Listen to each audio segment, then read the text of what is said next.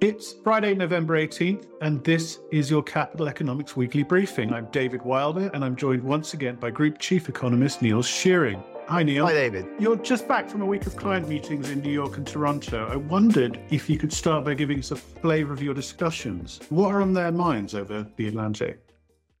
Well, as you might expect, it's the same things that are interesting clients everywhere, which is inflation, monetary policy, and the extent to which central banks are going to have to drive economies into recession in order to squeeze inflation out of the system. I think if you take a step back, there was general sense that economists are kind of dancing around this idea that there might be a recession next year in some economies. I've seen some people in their 23 outlook saying 30% chance, 40% chance of a recession. We've obviously put our necks out and said, actually, there will be a recession in 2023, a mild one in the US and slightly deeper ones in Europe. So I think sense that we kind of stuck our necks out a bit on that, but also tempered with better news on inflation, particularly in the US. So our inflation forecasts are showing that inflation in the US we expect to come down a bit further and a bit faster than most people, including the Fed. So a mixed set of data, but I guess the point is it's not uniformly gloomy. Just picking up on one of them, the Eurozone industrial production number came in quite strong, but it does seem as though there were some distortions there with regard to Ireland's contribution. So to what extent should we take that data at face value? Is activity in the Eurozone as robust as it seems, and how sustainable is it?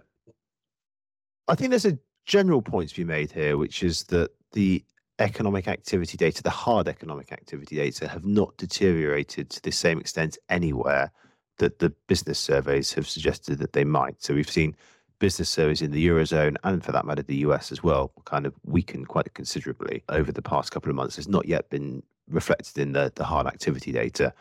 So data over the last week or so have perhaps been on the whole, a bit stronger than we'd expected, but that's particularly true in Europe. And you mentioned the Eurozone IP data. Digging down, and Andrew Kenningham, our Chief Europe Economist, has done some work looking at this and published some notes last week. There does seem to be a few, what you might say, one-offs and peculiarities. Ireland's contribution to Eurozone GDP is one, but there's also, I think, a sense that the German car industry as well is a bit of a rebound in production there as some supply constraints are working through. Obviously, we've seen that happen in the US. It's happening later in Europe. But of course, once those supply constraints have and supply shortages starts to ease and they're working their way through, it's not going to be a kind of lasting recovery, I don't think.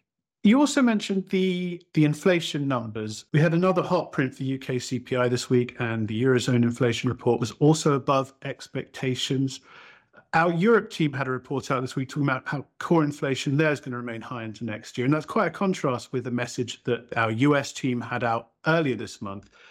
And it's a question that's come up in a client briefing earlier this week, where the client was asking, the extent to which inflationary paths are diverging, and what's driving Eurozone inflation pressures that perhaps aren't being seen in the US? Yeah, you're right. It's an interesting divergence in the numbers. I think two things are happening with inflation globally. One is that the kind of pandemic effects, if you like, are rolling out off at slightly different times. So we're already seeing signs of product shortages ease considerably in the US and slightly later in the Eurozone, but we're getting there. So I think that over the next 6-12 months, we're going to see a big drop in core goods inflation and, for that matter, food and energy inflation across all economies.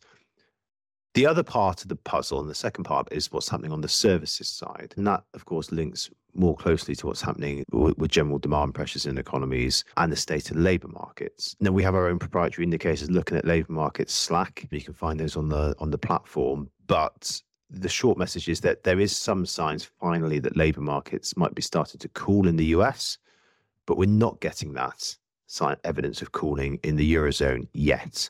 Now, I suspect we'll get there, but it's going to take the ECB has a bit more work to do to take some of the heat out of the labour market. So, I mean, if you think about it, there's been a consistent theme here, which is that the US experienced a faster recovery from the pandemic. The US experienced an earlier recovery from the pandemic. It experienced an earlier surge in inflation. It's seen inflation turn before the Eurozone. So the US has been kind of one or two steps ahead of the Eurozone throughout this period. And I think it's going to remain the case that the core inflation will turn in the US before it starts to turn in the Eurozone. But For all that, it does seem like central bankers are all still singing from the same hymn sheet. We had hawkish comments from Lagarde this morning, that's Friday morning in the UK, and James Bullard from the St. Louis Fed talking about his interpretation of sufficiently restrictive policy rates, saying they're somewhere between 5 and 7%, which is considerably higher than where they are now, and indeed higher than the peak that we're forecasting. So it doesn't sound like central bankers are willing to move too far away from their current stance, despite the market cheering from the CPI report in the US last week. No, and I think, to be fair, we wouldn't have expected them to have done that on the basis of 1 month's data either. There's an interesting note that Jenny McEwen, our chief global economist, put out the week before last, looking at central bank communications at the point that they had enacted the final hike in a cycle, or the final move in a cycle. And there's no evidence that they're kind of signaling at the point at which they actually were done, that they're done at that time. So I don't think this time should necessarily be any difference. I don't think we should necessarily expect central banks to be sending very strong signals about turning points in the cycle, certainly not on the basis of 1 month's data. You're right, the policymakers, particularly in the US, have been pushing back against this idea increasingly in the bond markets, now priced in that they're close to being done and there'll be a turn next year. We still think that's the case. We still think by the first quarter of next year the Fed will be done, and that by the end of the year it will be cutting. But you're right, there's no sense from policymakers that they're entertaining that just yet. So you're just back from North America from this client trip. I remember the last time you went on a client trip, that was Singapore early October. You went to talk, amongst other things, about global fracturing, but I believe you wound up discussing whether the UK government had lost its mind. That was at the height of the Truss Kwarteng market mayhem. We've now had the autumn statement from Jeremy Hunt, and the markets seem to have taken what he said in their stride. So has the UK government made its amends with the so-called bond vigilantes? It seems that way. But I think one of the lessons from the UK debacle for other countries, and I'll write about this in my note on Monday, is the old adage about credibility being difficult to win but easy to lose, particularly in a world of rising interest rates. There's much less room for fiscal error. So it's been a pretty costly exercise for the UK government, this. Now, that the budget that we had, or the autumn statement that we had this week, was a difficult balancing act, both politically and economically. Hunt had to win back some credibility in the markets, but also he was successfully, I think, managed to pull the trick off where a lot of the squeeze is kind of backloaded. It's not going to come until after the next general election. It's all in the kind of back end of the forecast, 25, 26, 27. So he meets his fiscal rules without necessarily tightening fiscal policy at the point that the UK economy is now in recession. So I think a difficult balancing act that he managed to pull off, but it's going to be a pretty grim few years in the UK economy. And there's a lesson here for others, which is, as I say, in a world of higher interest rates, there's much less room for fiscal error. It's much easier to lose credibility with the markets, and it's quite difficult to win that back. We've got Thanksgiving in the coming week. It's likely to be a quieter one for markets. What's on your radar screens? Well, just moving on from the point about the UK's autumn statement and the fiscal debacle here, we're going to get news from Italy on the first budget, the new Italian government. So I think that's going to be something that we should pay very close attention to. Now, as far as we can tell, what's been trailed in the media, it looks like there will be a bit of a fiscal loosening, but it will be temporary, time limited, and around providing energy support to households. Actually, the medium-term fiscal plans of this Italian government still look reasonably sensible and in line with the EU's budgetary framework. But that, I think, will be a key event next week, something in light of what's happened here in the UK that the market should be paying very close attention to. Now, this year's dollar rally is one we'll be telling our grandchildren about, but it has come off the boil over the last few weeks. Is it just a wobble, or does it point to a more fundamental shift in currency markets? Here's a conversation from earlier Friday between Jonas Goltermann and Jonathan Petersen from our FX team about the dollar outlook. And it starts with Jonathan asking Jonas about whether we're past peak dollar strength.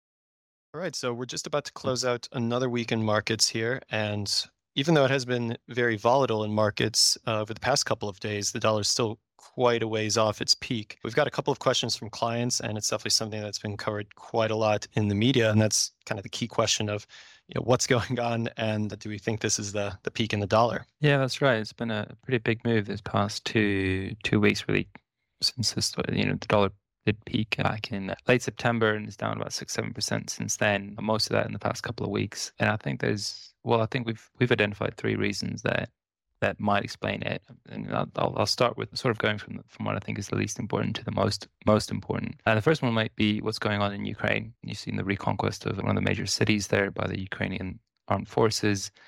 And I think there's a perception that no one knows how the war is going to end, but that this is taking us one step closer to the end game, whatever the end game looks like. And that in itself is a positive for markets, and because an end to the war would remove a big tail risk that's been hanging over us since that all started, really since the start of the year. And that would be a positive for especially for European currencies, because they're the ones that have been most affected.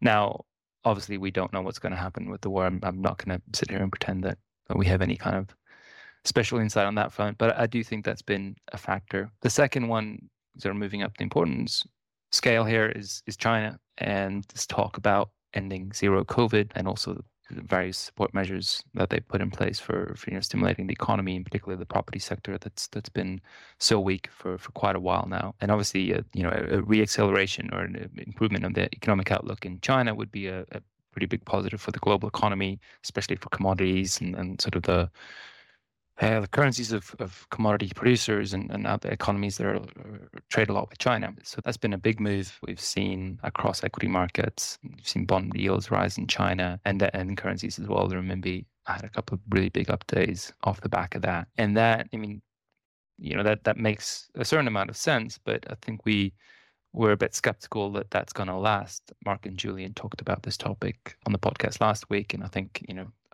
basically arguing that zero COVID is going to go on for quite a while yet, because the underlying problem they have with low vaccination rates, and especially among the elderly, that hasn't changed, and the reaction function from the government I don't think has changed either.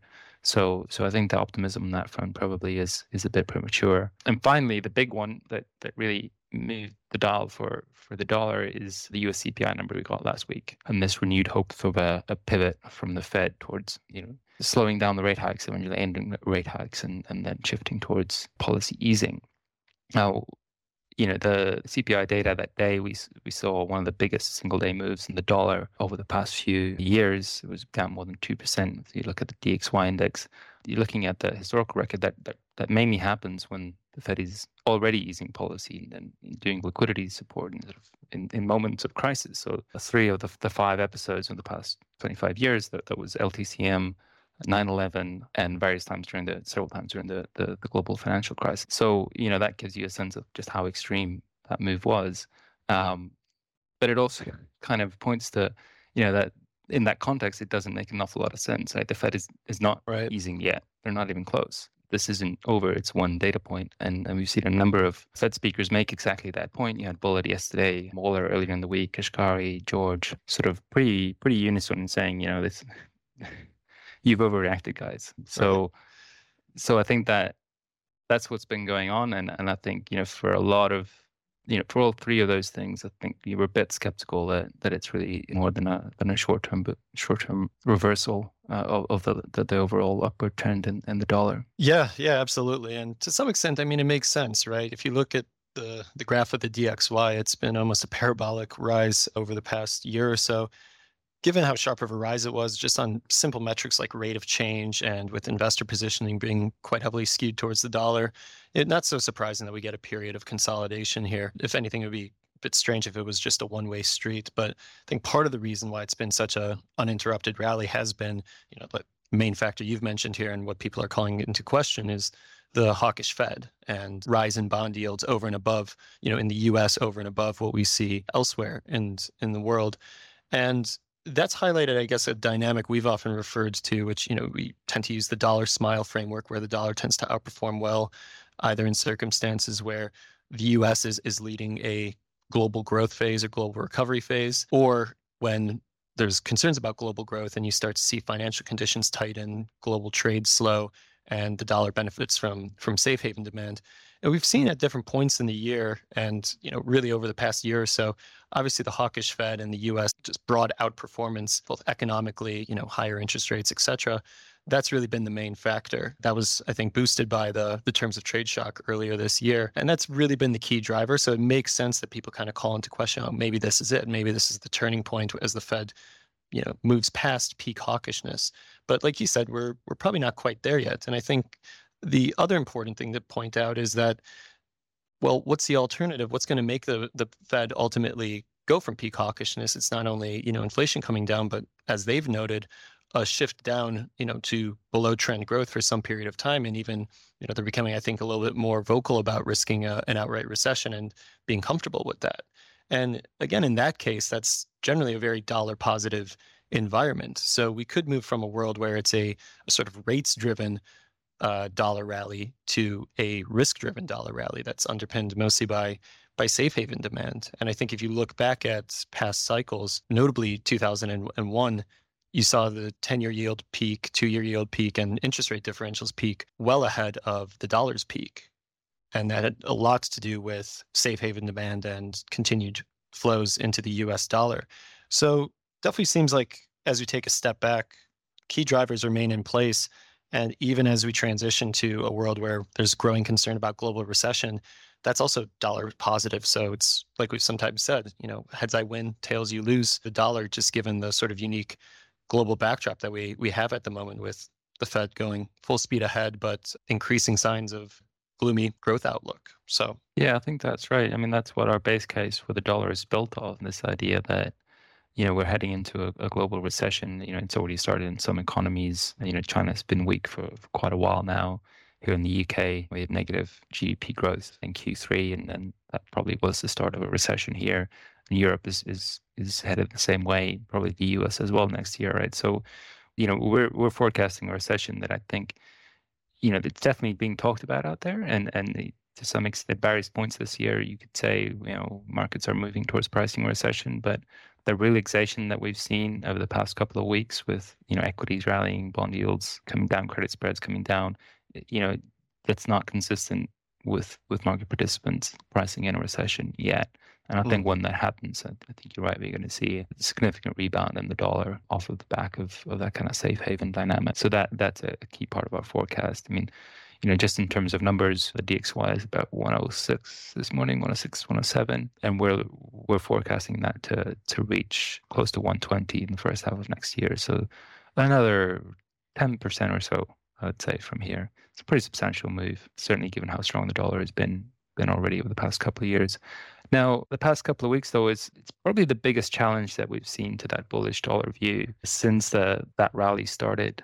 Early 2021, wasn't it? After the Georgia elections, that you really saw the first turn towards the dollar bull market. Then really sort of gone from strength to strength, especially this year. So it's fair to ask the question, what would make us wrong? What scenario, and what would it take for our forecast to be wrong? What are we most worried about? Yeah, I would point out two factors in particular. I think for a sustained turn in the dollar, what we'd probably need to see is something like a Goldilocks scenario. Going back to the dollar smile framework, when the dollar tends to do worst, is an environment where global economy is holding up pretty well and other countries are holding up or just growing much faster than the US economy.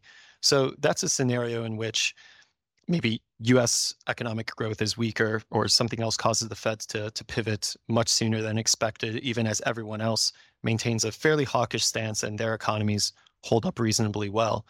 Now, I think for a number of reasons we've mentioned before, we don't really see that being the base case, right? China moving past its zero COVID policy, that's, I think, part of that narrative, and maybe people thinking about echoes of past cycles where the Chinese government stimulated and that ultimately brought the global economic cycle, back into growth mode. Yeah, China's saving the day. We've seen that China a few saving times, the day. right?